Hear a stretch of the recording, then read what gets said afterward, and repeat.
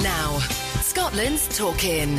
Call 0333 2020 401 and join the debate. Music and conversation for a Sunday morning. Hello, good morning to you. I'm Bally. Welcome to Scotland's Talkin'. On the programme between now and midday, I want to hear your views on the latest developments on Brexit. We have less than 50 days to go and still no one knows if there will be a deal or there won't be a deal. Did the President of the European Council, Donald Tusk, hit the nail on the head? I've been wondering what that special place in hell looks like for those who promoted Brexit without even a sketch of a plan.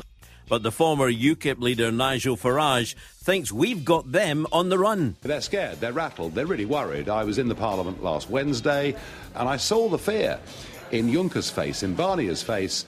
Also on the programme, Glasgow has announced plans for contactless payment points where you'll be able to give money to help the homeless. We'll never ever say that not to give money to beggars, but what we're doing is providing an alternative. Now, would that make you more likely to give than putting loose change in a cup? And there's official advice from the nation's top doctor on cutting down on screen time. And it's not just the kids she's talking to. We hear from children that they would like more attention paid to them. And we hear that children would like their parents to switch their phones off at mealtimes. So is that you she's talking to? Scotland's Talking. The phone lines are open now. 0333 2020 401. Music and conversation for a Sunday morning. Scotland's Talkin', the podcast. It seems we're still in stalemate after deciding to go our own way on Brexit, with less than 50 days to go until the date the UK is due to leave the is due to leave European Union. Theresa May has been in Brussels and Dublin trying and again to reach a deal on how to handle the Irish border that both the EU and the Tory MPs can agree on. Now, by the middle of the week, the President of the European Council, Donald Tusk, had clearly had enough and decided to start telling us like it is. I know that still a very great number of people in the UK and on the continent, as well as in Ireland, wish for a reversal of this decision. I have always been with you with all my heart. But the facts are unmistakable. At the moment, the pro-Brexit stance of the UK Prime Minister and the leader of the opposition rules out this question. Today, there is no political force and no effective leadership for Remain. I say this without satisfaction, but you can't argue with the facts. The top priority for us remains the issue of the border on the island of Ireland and the guarantee to maintain the peace process in accordance with the Good Friday Agreement. There is no room for speculation here. The EU itself is first and foremost a peace project. We will not gamble with peace or put a sell-by date on reconciliation. By the way, I've been wondering what that special place in hell looks like for those who promoted Brexit without even a sketch of a plan how to carry it safely. The Prime Minister was not impressed. I've raised with President Tusk the language that he used yesterday, which was not helpful and caused widespread dismay in the United Kingdom. The point I made to him is that we should both be working to ensure that we can deliver a close relationship between the United Kingdom and the European Union in the future, and that's what he should be focusing on. But former UKIP leader Nigel Farage thinks that Britain has got Brussels on the run. They're scared, they're rattled, they're really worried. I was in the Parliament last Wednesday. I said that their arrogance, the behaviour of the unelected elite was driving British public opinion towards a WTO no-deal Brexit. And I saw the fear in Juncker's face, in Barnier's face. And it was interesting, before that comment, 2 sentences before, what Tusk was saying is we must not have a no-deal Brexit. They are now getting the heat from the German car manufacturers, the French wine producers, the Belgian chocolate makers, who were saying, for goodness sake, if the UK leaves on March 29th with no deal, we are going to get hit with tariff at a time when the Eurozone is heading into recession. They're scared. So what do you think of what Donald Tusk said? Was he bang out of order, or did he hit the nail on the head? There's also a lot of talk about how much disruption there could be if we end up leaving with no deal. Take just one example of air travel. The boss of Aberdeen Airport is telling Scotland's Talkin' that there's still doubt over whether new summer flights to Europe will be allowed to take off. The managing director, Steve Saloy, explained to our North of Scotland correspondent Brian Rutherford that they're still waiting on a decision from the EU. Uncertainty, I suppose, is the key word, and nobody likes uncertainty. But deal or no deal, I'm fairly confident that Aberdeen International Airport will continue on the, when it happens on the 29th of March, on the 30th of March, our flights, our helicopters will still take off, and that will continue throughout April and throughout May. There's a lot of things happening behind the scenes in terms of making sure that the flights to Europe, and particularly new flights to Europe, can still take place. So it's an uncertain world. And maybe if I was at Heathrow, I'd be feeling, wondering what's happening with the cargo products there and what's going to happen with the exporting. If I was at the docks at Dover, I might be a bit more worried. But at Aberdeen International, our helicopters will take off, our domestic flights will take off, our international flights that we've got for that first week, they will take off. So yeah, it's uncertainty, but I'm fairly sure that we'll ride it out. Is there anything you can tell us in terms of numbers? Or percentages of flights that you're very confident are safeguarded either way, or perhaps a percentage of flights that there's currently a question mark over, but may very well be resolved very soon? Yeah, there's a big meeting on Monday to talk about new routes. As it stands at the minute, the EU have told us that new routes for 2019 would not be able to fly. But hopefully that can there's still weeks to get that resolved. So, but that would be about 5% of the airport. So, 95% of the flights, and actually all flights in that first week in April, all flights will be unaffected. I mean, if you look at the staff downstairs, there's a resolve about them. They tackle things in a very, very pragmatic way. So, for example, we've stockpiled already engineering spares. So our head of engineering said, well, if I can't get this, I'll make sure instead of having 3 on the shelf, I've got 6 on the shelf if there's an issue with that. So we know, for example, that all the runway lights, everything like that will be absolutely fine. We've got plenty of resilience built in. So, what's your opinion? It's been a few weeks now since we invited calls on Brexit, because I was getting the impression that you wanted a rest from it. I think I was right on that one. So, here it is. We're opening it up for your comments in the way we are at the moment. Was Mr. Tusk correct in his comments and his frustration? This carrying it through without any actual plan how we get there. Was all that wrong? What's your thoughts now as we're getting closer? Are you just as confused as you were a year ago? 0333 2020 401 is the number. Or you can text 61054. Start your message with Ali. You can email ali@thegreatesthits.co.uk. Various ways to get in contact. And hashtag Scotland's Talkin' is the way you get on Twitter. Plus, I'm on Facebook as well. We started the conversation off on Facebook. So if you got a comment you want to make, I'd love to hear from you. It is a phone-in, so come on, get on the phone lines. 0333 2020 401. Let me know what you're thinking regarding Brexit. Joseph, good morning to you. Good morning, Aaron. Lovely sunny Sunday morning. Indeed, a bit chilly, but it's nice. A bit like the temperature in the European Parliament, I think. Aye, well, to me, Ali, they're running scared of us. Really? Yes. I'm talking about the EU. Our multi-corporation companies don't produce a lot of stuff here now, like Heinz's and all with time. They're made in 4 or 5 EU countries, Ali. So that's going to be come from abroad. I believe the Scottish people, the English people, Welsh people, they've got a lot of produce companies, Ali, here. They could, like say, bachelors, what do you call it? Baxters. Baxter's, Free Bennett's and all that. And you've got Birmingham, you've got a lovely big family-owned firm there called Cramwell's. They produce all the sausages and things and all that, Ali. People should buy the local produce. It's here, it's grown here, and it can be used here, Ali.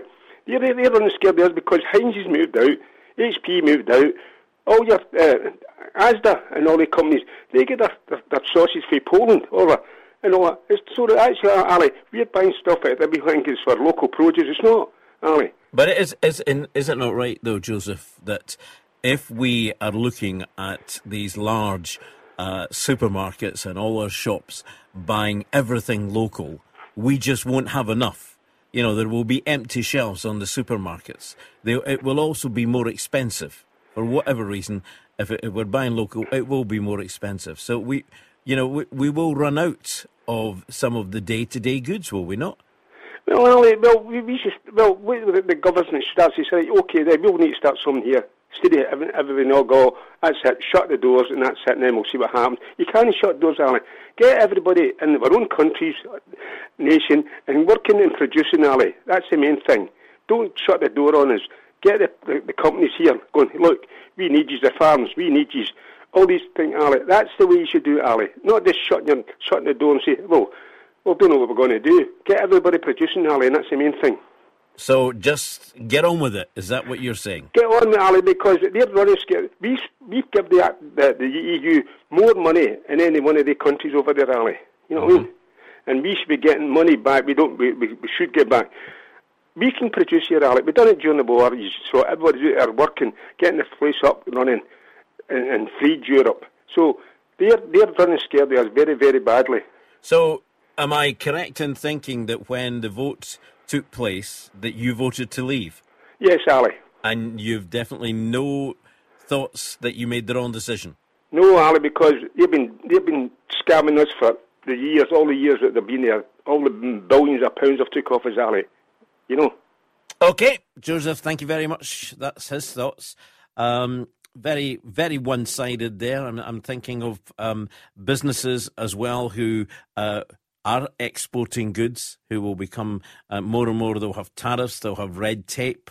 Where's that going to put them? That could put people out of business. That might happen as well. What is your thoughts? Confusion, I know, but what is your thoughts on it now? Eleanor's on the line. Eleanor, good morning to you. Good morning. Good morning. And what's your thoughts on Brexit as it stands at the moment then? I think Britain's getting a hard time and they don't want us to leave, and they give us such a hard time because Spain, Italy and Greece and maybe other countries would want to come out as well, and they're going to make sure that nobody else tries it. Right, so we're being used as an example then, is that what you're saying? I think so. That's all I can say. It could be the end of Europe if we come out successfully. That's exactly what I think. That's what you're thinking, right? What about the politicians that have been negotiating on our behalf, Eleanor? Do you think over the last couple of years we have had the right people making the moves for the UK, or would it not have mattered who we had? I don't think it would matter, but I think the people that resigned and left Theresa May to get on with it, why did they not fight with her rather than against her? Right, okay. And are you thinking of those cabinet ministers, or are you thinking people like David Cameron, who started the whole thing off? Well, I think he did what people thought they wanted, but I don't think it was maybe thought totally 100% what the outcome might be. But I think they could have given Theresa May a bit more backing, and I'm not saying she's right, I'm not saying she's wrong, but I just think it's a shambles. What about then the President of the European Council this week, Donald Tusk? What about his comment saying that... I think he's rather rude, actually. I've heard more people saying, reading through social media as well, since he made those comments, I've sort of been ticking them up, and those who were for his comments and those who were against it. And I seem to come out, that it came out to me that there was more people agreed with him in saying well done in what he said, because Britain did go into this without any plan. Our politician took us there. That's very true, but you don't need to be quite so brutal. Well, maybe it's time somebody stood up and told it as it is. Eleanor, thank you very much indeed. Your thoughts, 0333 2020 401. Join us on Scotland's Talking. It's all about opinions. I'm looking for yours. You're listening to Scotland's Talking, the podcast. Join the conversation on Twitter at Scotland's Talking. Good morning, Ali. This text comes in from Bill and he says, I think a deal will be done, maybe at the 11th hour, because both the EU and the UK want to leave with one, rather than a catastrophic, clean, no deal break. Thank you very much indeed, Bill. Another one in here on the text. The days of old Blighty and the glorious empire are long gone. All that remains is British arrogance. As a nation, we have pillaged our way around the world, taking whatever and whoever we want. Now the chickens are coming home to roost. Hang on to your hat. Thank you for that. Billy on social media, on Twitter, he says, Scotland's Talking, scare tactics, empty shelves. Surely. I didn't think they were scare tactics, Billy. That's not what I meant. I'm just throwing out there, is that could be what happens. I mean, when you talk to, or you watch some of the reports coming in from those who are bringing goods in. I'm talking food, we're talking fruit, we're talking veg, that type of stuff. It will be held up. There is no doubt that there will be tariffs. So, it's reasonable to presume that if we, as our first caller he was advocating that everything should be local, should be bought from British suppliers. I'll say, well, maybe, that will lead to some empty shelves. That's all I'm asking. I wasn't saying it was definitely going to happen. But thank you for your comment anyway. That's what it's all about. It's all about opinions. You've got yours. I've got mine. And Mr. Tusk had his. John, how are you? Good morning, Ali. How are you this morning, okay? Fine, thank you, yes. That Mr. Tusk, let's get the neighbours from hell. I think he's the neighbours from hell. I think they're shaking in their boots, Europe. Because this nation that we've got, they can look after themselves. We've been giving them money, and half of them are across the island, we've taken jobs and whatever. So I think we would do better with no deal, Ali, no. This is Theresa May. I mean, Mr. Theresa May, she's working her socks off to get a deal, and it's all because of this Ireland thing. But she's doing the best.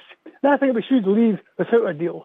Because we're just playing, and talking. It's going to go on forever. And now they want another referendum. Well, another referendum? We've had all this years of this referendum as it is, and other things. And they're all getting in reactions. But I think we should just go, Ali. We'll just go, and that's it. We can manage ourselves. I mean, you're a young guy. You're only a chicken, I mean, during the war, we thought, and this country was the greatest country in the world. Things have changed. Things have changed, John. Come on. No, but no. What about the jobs that we, do you not think that if we just go, there is that danger that we will suffer some job losses throughout the country? Of course you will. Of course. There's always something going to happen. Everybody's going to get a good deal. But at the latter end, I think we'll be better off. I think so, because, I mean, Theresa May, she's tried and tried. She's doing her best. And she's had a plan. And Mr. Tusk, whatever, the neighbour from hell, I mean, he didn't really... They got, the only plan they've got is the one which has been given to them. And they're not going to change at all. But it's Northern Ireland thing. I mean, I think Northern Ireland sorted out. It's going to be okay, like, they're going to be friends again. You're still going to have to negotiate. People that still want businesses. Business is business. We will still have business against each other. So it's all about big businessmen. They want their money in that. We're in the middle. Okay, so just leave. Just get on with it. Yeah, that's it. Just get on with it. Get back to Great Britain. Okay, thank you very much indeed. From one John to another John. John, good morning to you. Good morning, Ali. How are you, my friend? I'm good, thank you. Your thoughts as to where we are at the moment, then? Well, I've got one question I would like to ask. Apart from the fact that the government have had all this time to try and get this right, it's always been my policy in life that if you're paid to do something and you can't do it, you step back and let somebody who can do it have a shot at it. So that's my first point. The second point is that if we leave Europe, I would be right in thinking that I think his 47 Euro MPs become redundant. Now, will they be redundant, or will the government make jobs up for them because they can't afford to make them redundant? Well, it would be European Council that makes them redundant, wouldn't it? European Parliament that would make them redundant. So why? But the fact of the matter would be that they would still be redundant, Ali. And would our government allow them to be redundant? Can they allow them to be redundant? I would think many of them, John, have been planning. You know, they have ever since the UK voted to leave. Surely these MEPs have been planning that they're going to get a payoff anyway, and quite happy to just disappear. Oh, I don't know so much, Ali. I don't know so much. But it's a thought, it's a question that nobody seems to be bringing forward.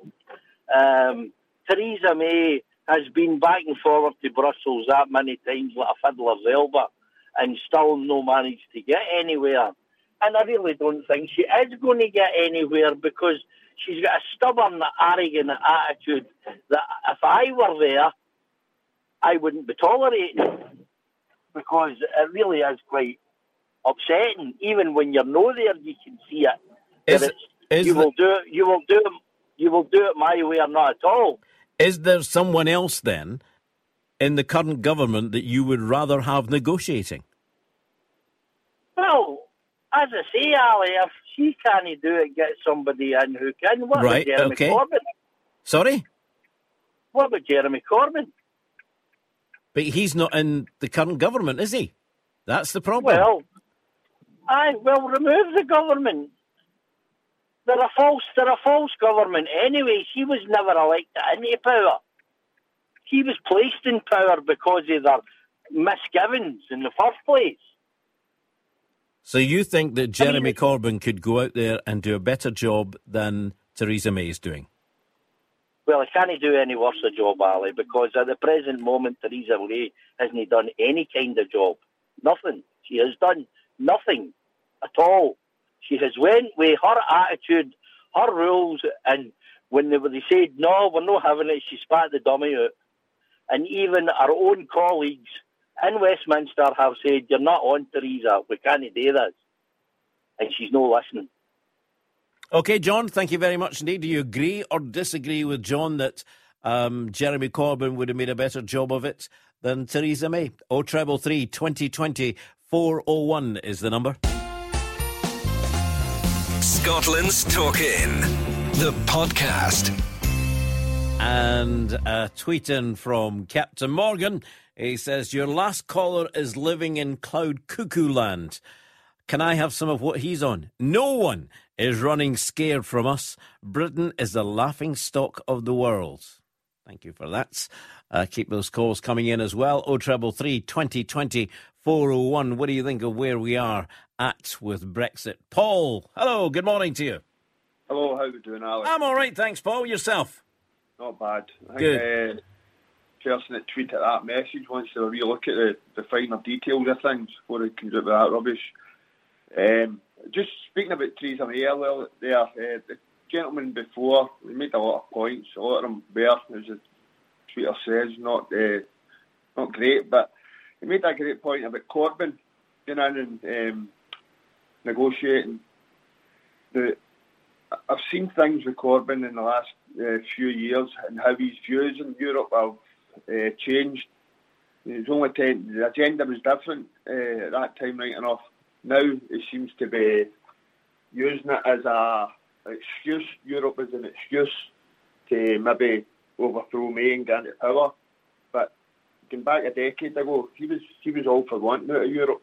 Mm-hmm. All the politicians' agendas changes were going through the years. Theresa May should never have been allowed to go in and negotiate in the first place because she doesn't want out it. So it's a very, very difficult job they've gave her. Probably the most difficult time for a Prime Minister for Churchill. We're looking at people saying that they wouldn't miss us. And we're one of the top 5 economies. Why would anybody not want to trade with us? We look at what they've done for they've come in, they've assets stripped the country. Our utilities are all foreign owned, our banking foreign owned, transport systems are run by foreign companies. And once again, somebody mentioned earlier on, I think when we leave, they'll be queuing up to leave also, apart from the people that are taking and not given. Mm-hmm. Mm-hmm. I mean, you've got a lot of countries in there that don't really contribute. They take more than they give. And there's got to be a wee bit of fairness here. So where do we go from here then, in your opinion, Paul? It's difficult. We're in a stalemate situation, aren't we? I think they messed up at the start, and I would attain, I know it divides a lot of opinion, but I would have went down Oops, I'm sorry, we seem to have... You're disappearing, Paul. I would have tended at the start of it. I think we made the mistake. I think we should have went at the start, won with a no deal, and then it's up to them to negotiate. We seem to be giving up every time we're getting in. Ireland's going to be a big problem. It's definitely going to be probably the biggest problem she's going to have right now. But we should have started with a no deal. Okay, Paul, thank you. Got one in from Maureen, Maureen Smith says, if David Cameron had gone to Brussels and fought for changes, we wouldn't be in this mess. He, I think, thought we wouldn't vote to leave. So in his arrogance, he didn't even try to get us the changes that would suit the British public. Well, certainly, I think history will show itself that David Cameron was indeed caught out there. He didn't expect the vote to go the way it went, so he felt the only... he hadn't sold it well enough, so it was time that he should go and stand down. Martin, hello, Martin. Hi there, how are you doing? I'm all right, thank you. Well, my point is, we've spent 2 years negotiating with the European Union, and the European Union and the British government have agreed on an exit strategy. And now the British government are saying, no, it doesn't suit us. If I go to the bank and I decide to take a loan from the bank, I can't go to the bank 3 months later and say, listen, I'm not happy with interest loan, I want the interest loan reduced. We've agreed an agreement with the European community and we've got to stick to it. Simple as that. Right. So where did it go wrong then? Should Theresa May have been consulting more? Yes, definitely. There should have been a cross-parliamentary working group, not just the Tory MPs. They sent MPs into Parliament, into the negotiations who didn't want to remain part of Europe. There should have been people from both sides, some who wanted to remain part of Europe, some who wanted to leave Europe, and get a proper agreement. But once the agreement's in place, because we don't like it, you can't just cancel it. Yeah. You know, it's illegal for a start, and we're blaming the European community. They're sticking to the agreement. We're the ones that are going against the agreement that's been signed. And that's my point. OK, thank you very much indeed, Martin. Martin with his point there that an agreement was made and it's us that now want to change it.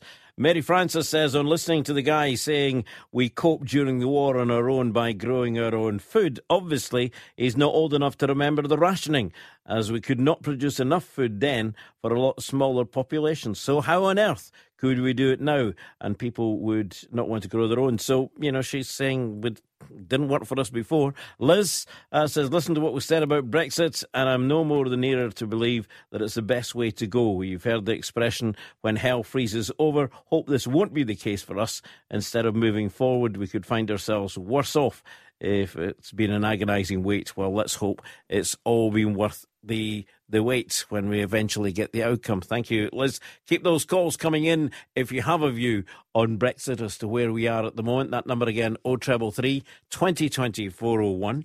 We will bring in another couple of subjects after the news at 11. Here's one that's, you know, you can stop and think to yourself, have you got a guilty conscience when you hear the latest official advice on screen time? I'm not talking about television screen time. It's not just the kids that are on their iPads and their phones. Some kids are saying they would like mums and dads to put the phones away at tea time on the dinner table or whatever. So we'll be talking about that. And would you be more likely to give money to a beggar if you could pay by card instead of throwing some coins into a cup? Now, we're not talking about giving them chip and pin terminals. Instead, Glasgow has announced plans for contactless payment points where you could donate to help the homeless. We're finding out more about that in the next hour of Scotland's Talkin'. You're listening to Scotland's Talkin', the podcast. Join the conversation on Twitter at Scotland's Talkin'. We've been talking Brexit, still lots of comments coming in. Rod, thank you very much indeed for yours. He says, I just love the comment saying the EU has been scamming us for years. It was just announced last week that Britain has robbed India of 400 trillion quid in the past, and that was just one country we plundered. The hypocritical Rule Britannia mentality in this country is rife. Norma says, I was about to comment about the naivety, ignorance and arrogance surrounding Brexit, but it's too late. We've got 50 days left to sort something out, and those who think that crashing out without a deal is the way to go are in for a heck of a shock. Okay. Agnes, good morning. What do you think? Oh, I don't know. I'm really despair at all this. All these talks and just, to me, it's just all people playing for their own gain. I'm very concerned about everybody speaking about we've made the deal and we must abide by it and things like this. And I've always believed, as I always used to say, I don't know why I've stopped saying it, nothing's agreed until everything's agreed. And we're going into this big black hole where we don't even know where we're going to end up. So to me, as far from everything is not agreed. Mm-hmm. This to me is paramount in all this negotiation. Nothing is agreed until everything's agreed, and everything is far from agreed. Well, no, that's because nobody can agree. Yeah, but the thing is, how can we be held accountable for making choices and says we must abide by this if everything is not yet agreed? They say nothing is agreed until everything's agreed. Yeah, I know, but I don't quite understand where we're going with that. You know, where you're going with that argument. No, but the thing is, they can't hold us accountable and say we must do this or we must do that, and we must honour these choices when everything is not agreed. We could just turn and say, well, I'm sorry, the negotiation has not worked, and we have got a new plan, and we intend to do this or that.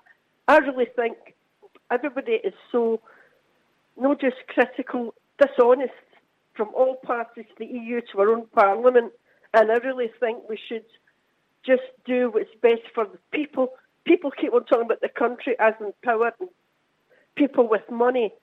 The people that makes the money is the people that's doing the work. And it's the people they should be caring about, not their own self, not their millions that they pocket away or hide away in other countries. The country is so broken by people that is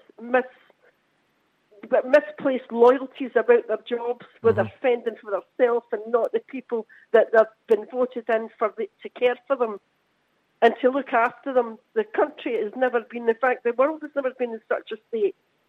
And it's all over the world. Everybody is dishonest and stealing off the people and killing people to get whatever. And this is a worldwide problem here, and we need to try and change it and get back to... I would really like to see the powers starting to take a stock of where they're going with all these high people making more money when nobody at the bottom is getting any. It's time we started thinking of life first. Life, what is important? Starting from like the roots, you know, the bottom, and looking after the people that need it and bringing people up in the world. All everybody keeps on doing is making this big gap bigger and bigger and bigger between rich and poor, where nobody is even considered anymore. OK, Agnes, speaking passionately with her thoughts there. Thank you very much indeed. You agree or do you disagree with her? Give us a call. 0333 2020 401. Ian, hi Ian. Hi, good morning. Good morning to you. So, where are you with this at the moment then? Well, the way it stands at the moment, I am in favour of a no deal. OK. The EU have made it quite clear. Theresa May seems very slow in the uptake. She keeps trying to buy time. It reminds me of Chamberlain at Munich, where she keeps asking for time, but never gets in. And the only way to get the EU to a negotiating table is to go for no deal. Because the European companies that trade with the UK are not going to stand back and lose a market. But you see, this should never have come to a referendum. David Cameron kicked all this off, then ran away. when he drew up his manifesto, he should have made it clear we are proposing leaving the EU, because it was to head off UKIP. That's what's caused all this mess. And every Tory MP that stood as a candidate should have swore allegiance to the fact that we're committed to pulling out of Europe. And it should have been done at the ballot box, because see, when you do referendums, all you create is basically a civil war where the country goes against itself. I find it amazing. You have MPs in Parliament just now voting to remain, still trying to fight to remain, but their constituency has said we want to leave. But the EU have been they're very dogmatic about this, especially with the backstop. We're no bending. So you're going to need to do something drastic to change that. And it's hilarious that the person that's in charge of negotiations is a Remainer. Yeah, who found herself in that position by default, really, though, didn't she? She didn't need to stand for a job. You're right, yeah. And it's funny, the man standing next to her at most times you see her on TV is a wee guy with glasses on. That's her husband. Yep. And he has a lot to lose if things go wrong, because he's in the money markets. But why would you fight? Why would you bring a pacifist prime minister in when you're in the middle of a war? There's an interesting documentary on one of the channels. It's a 3-parter, and the EU proved at the last episode last Monday night they will do anything to save the euro. And Italy's back in money trouble. But this border carry on with Ireland, there's no solution to that. And unless it's like going to a poker table where your opponent has got the full pack. That's not a fair game. So you've got to try and break that deadlock somehow. And where's Czechoslovakia going to ship all their cars to if the British market's not start slapping tariffs on? What's BMW, Volkswagen, Audi? Just name a few. Absolutely. Yeah. You know, nobody seems to look at the positive end of this. There was an episode on BBC News this week. Sorry for dropping other channels in. It's all right, I don't mind. They were in a market, an outdoor market in Essex, and they were talking about we won't get Spanish lettuces if we get a no deal. Well, what's the Spanish going to do? Give them to the farmers for Pigsville? Because where are they going to sell the lettuces that they're selling here just now? So they've as much to lose. I've always argued that. Yeah. And the problem is that Parliament, there's a hardcore group of MPs of all parties that don't want to leave Europe, because, you see, that's our next step. Look at the Canucks. They've become millionaires with becoming MEPs. There's a massive conflict of interest in this, and the general public don't get to know it. But no deal, then we can negotiate from scratch. OK, Ian, thank you very much indeed. Some interesting points there, which we can continue talking about. If you would like to comment on what he was saying, then that number is 0333 2020 401. I want to move on to another subject as well, but keep the Brexit topic going. Have you got a guilty conscience when you hear the latest official advice on screen time? Because it's not just the kids, you know.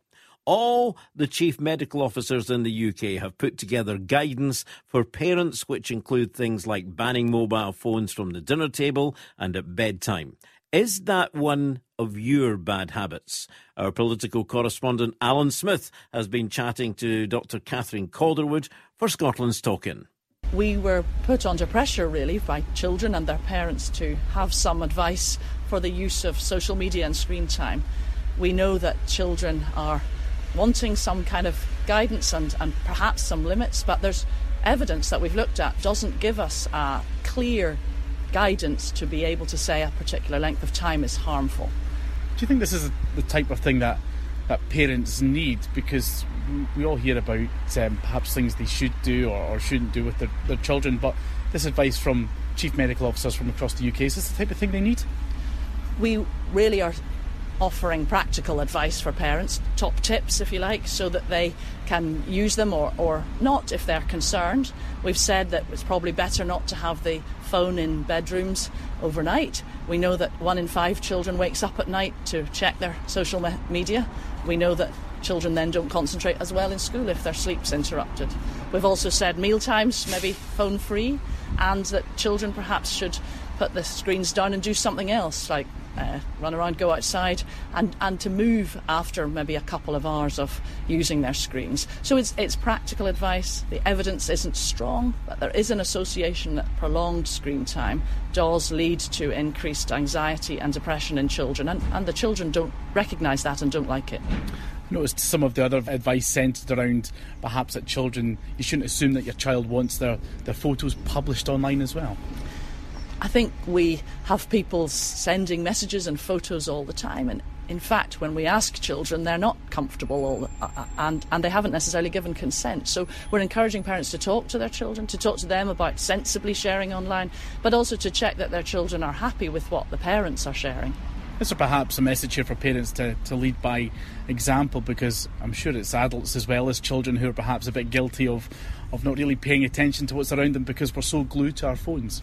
And we hear from children that they would like more attention paid to them, and we hear that children would like their parents to switch their phones off at meal times. So definitely leading by example, and as my children said to me this morning, was I going to join in and follow my own advice? So do you worry about the amount of time you spend looking at your phone? Have you banned them from the dinner table? On the other hand, is that any worse than the days when we used to read the newspaper at breakfast? We heard Dr. Calderwood suggesting to Alan that we should be getting kids away from their screens. But if you're a parent or a grandparent, you'll know how hard that can be at times. Margaret Hunter-Blair is Chief Executive of Play Scotland, a charity which has been going for 21 years. So this has been a problem long before phones and tablets. Then, Margaret, good morning to you. Good morning. Good morning. Yeah, has it been a problem of parents' attentions being diverted away for a long time now on different things?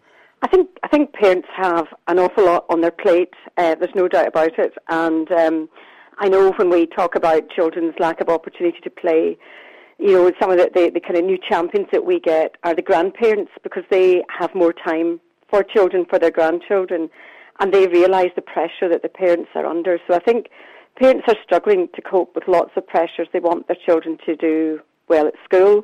They want them to thrive and be healthy and well. And there's just constant messages coming, and I think parents start to lose belief in themselves, and they start to worry and look to the government and other bodies for a clear steer.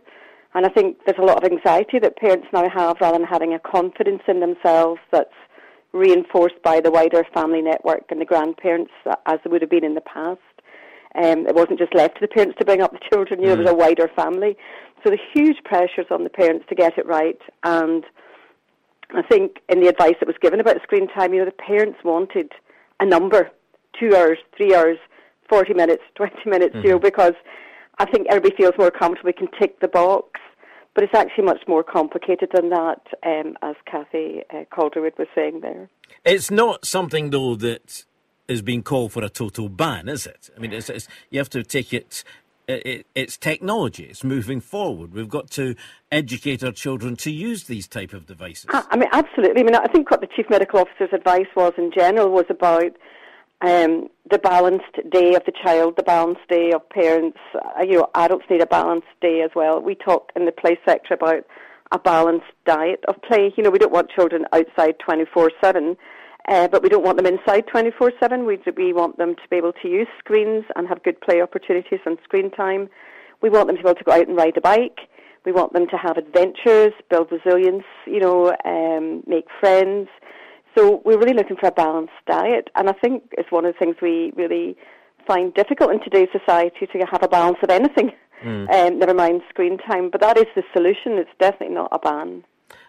One thing that I see quite often, and I suppose it goes back as well, me thinking back to in my younger days, and it's if you can just bear with me for a minute and I'll paint a picture here of a mum in a few years ago pushing a pram where the baby would be looking at mum in that type of pram, the big pram. Yes. Now it's changed to buggies. So the baby or the wee one in the buggy is normally facing away from mum, and mum's got a mobile phone welded to her ear as she walks along the street. And how can she be communicating with that kid?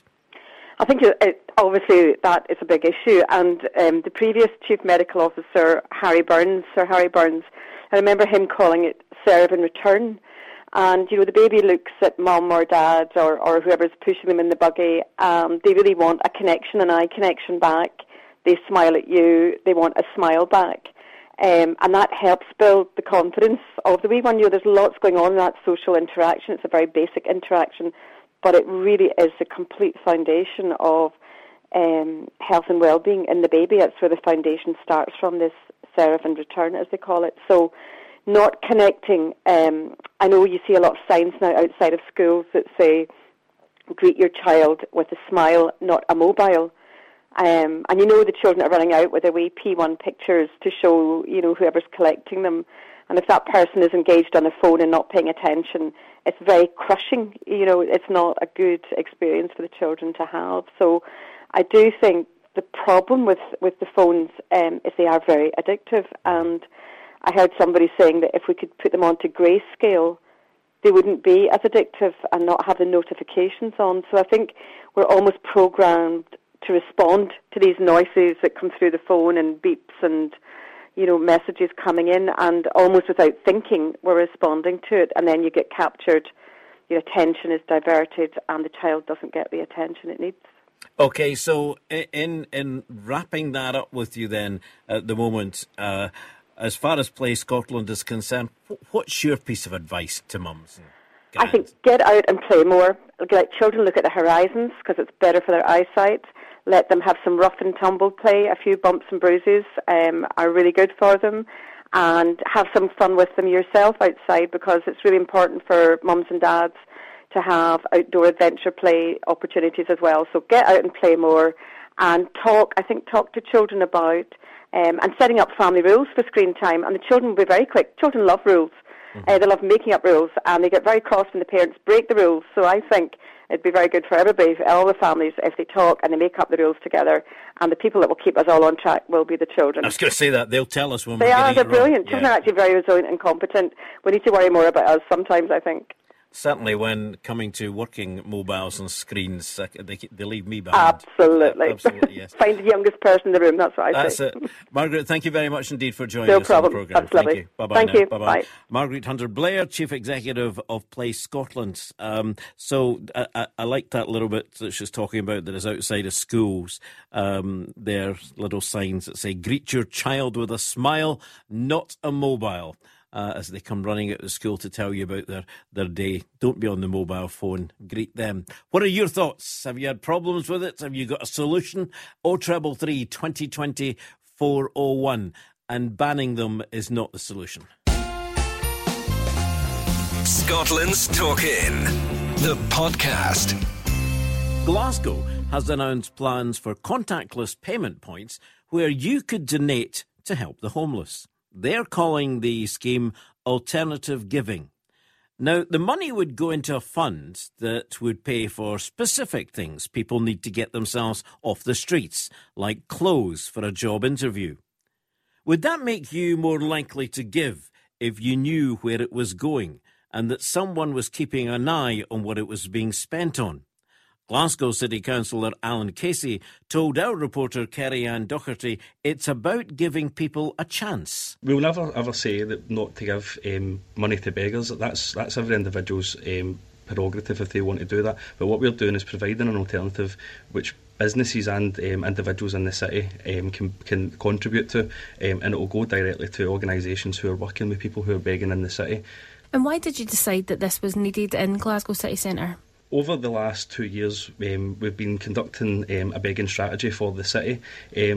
there is obviously a number of people who are begging in the city, and what we're trying to do is create a strategy which assists them in getting out of that lifestyle and getting them out of the situation that they're in. If it's businesses that are assisting, they can provide training opportunities, they can provide guidance and help to people who are on the streets and provide them with alternatives. And also the people on the streets can access that fund if they need, for instance, assistance in getting to job interviews, or assistance in if they need clothes or anything like that for interviews. So that will be the kind of idea of it. So it's a practical solution for them to give them an opportunity. And how will they, find out about this? Is there some way that you're going to let them know that this is there for them? Well, as part of the work that we've been doing, we have hired already a social and digital inclusion officer who engages with people who are begging in the city on a day-to-day basis. So they have one-to-one sessions with people who are begging in the city, ensuring that they get the benefits, etc., that they require, and this will be part of it. So the Simon Community Street team will be working alongside the people in the city to ensure that they're aware of this scheme and how they can access the funds on it. And can you just talk me through a little bit about the contactless giving points? Do we know where these are going to be?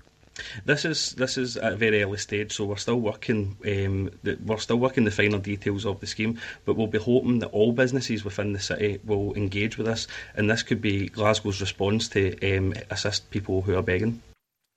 Interesting, isn't it? Interesting way to look at it. I mean, the money that is.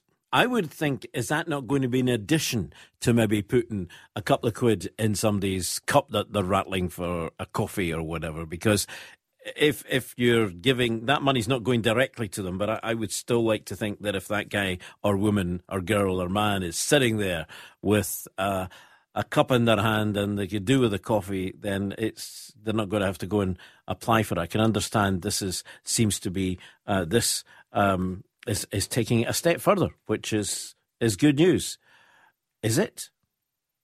0333 2020 401. Would you be more likely to hit with your chip and pin towards helping the beggars in the streets, the homeless? Would you be more likely to do that than put it into a cup as you walk past? Or do you just turn away and walk past anyway? I think we're all guilty of that. Let's go on the phone line. Stephen. Good morning, Ali. Good morning to you. There's no chance of me getting you a fiver, Ali, as a homeless. I just think it's that word begging shouldn't even be in there, Ali. But that's the equation. That's what they're doing. Yeah, well, no, some of them actually have mental health issues. Yeah. Some of them actually have addictions. But the majority that I see, and I would say 98% of them, they're entrepreneurs, Ali. They've seen a cliche in the market here for their job opportunity. They sit in these street corners. They're making a fortune in that Trials Road, all cash free, and they're sitting there with the best of clothes on, Ali. They're the people we should be targeting, the social services and the police. We should be lifting them off the street and saying, here you're getting benefits. You're in DLA, you get the high end of it. All the benefits is going. You're making them here £100 a day, sitting there in all weathers. They've got the best of clothes, Ali.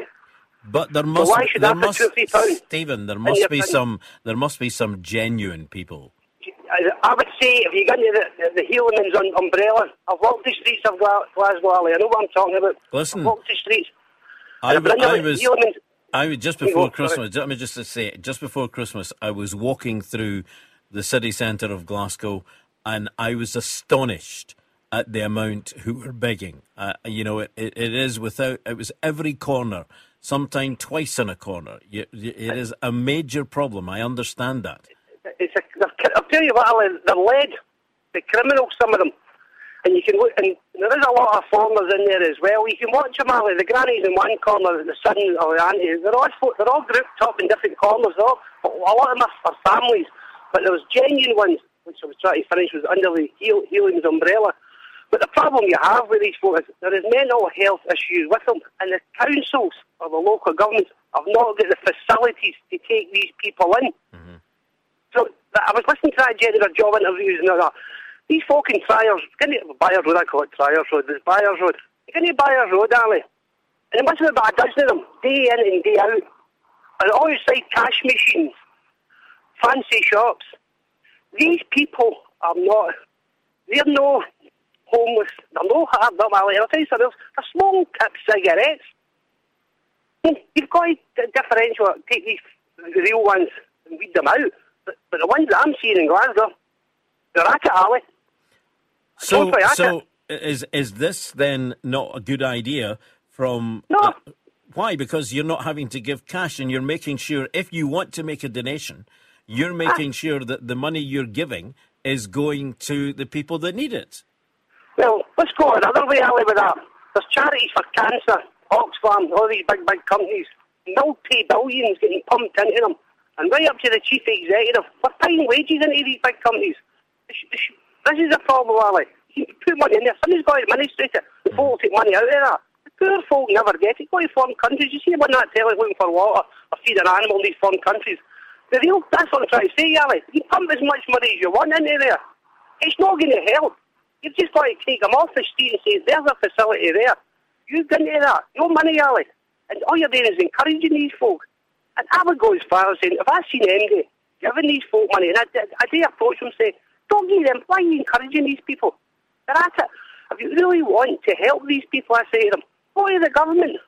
Chat there, though, and say, why have we got all these homeless? But there's a difference between the folk you see, the Elam's Umbrella in Glasgow, and the one you see in Byers Road. Two different types of folk, Ali. OK, Stephen, thank you very much indeed. What's your thoughts? Has Stephen got a point there? If you put a couple of quid in somebody's cup that he's rattling, or whatever he may be, or he or she may be rattling to get a cup of coffee or whatever they're going to do with it, if you put a couple of quid in, you know that couple of pounds is going to that person that you've just given that couple of pounds to.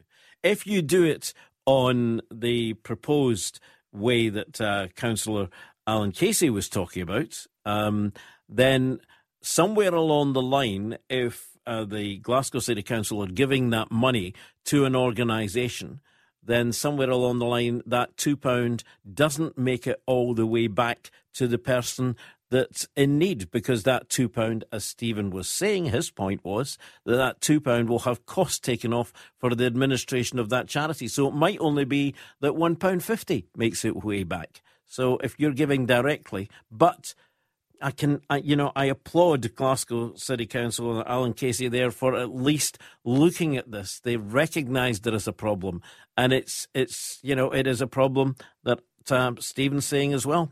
There are professional people out there sitting and making a lot of money every day. What's your thoughts? 0333 2020 401. You're listening to Scotland's Talkin', the podcast. Join the conversation on Twitter at Scotland's Talkin'. Scotland's Talkin', and we've got a few minutes left just to wind up some of the comments, because there have been quite a few coming in via email and social media about all the things we've been talking about today. Here's one in from Mike, and he says, I've finally got to say something about all this nonsense flying around. We are not leaving Europe.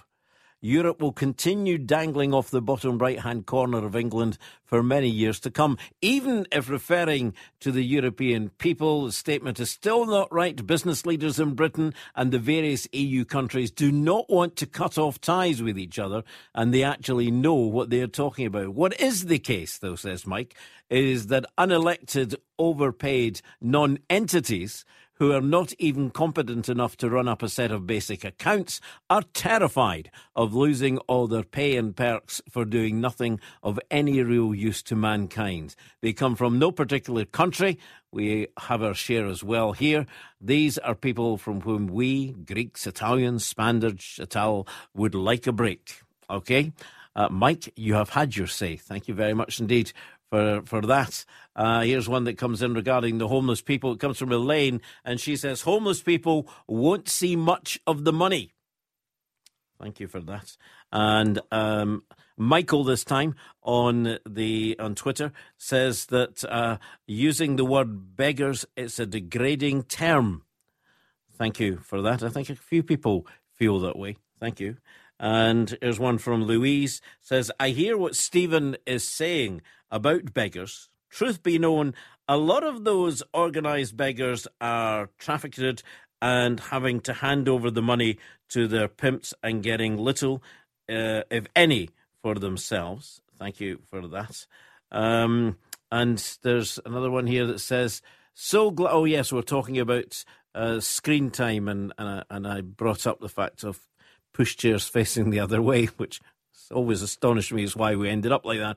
And here's one from Margaret. She says, so glad you brought up the fact that pushchairs are now facing away from mum, and mum is on her mobile. One of the joys of motherhood was talking to baby when out walking. Why on earth did manufacturers decide prams, etc., were better facing the other way?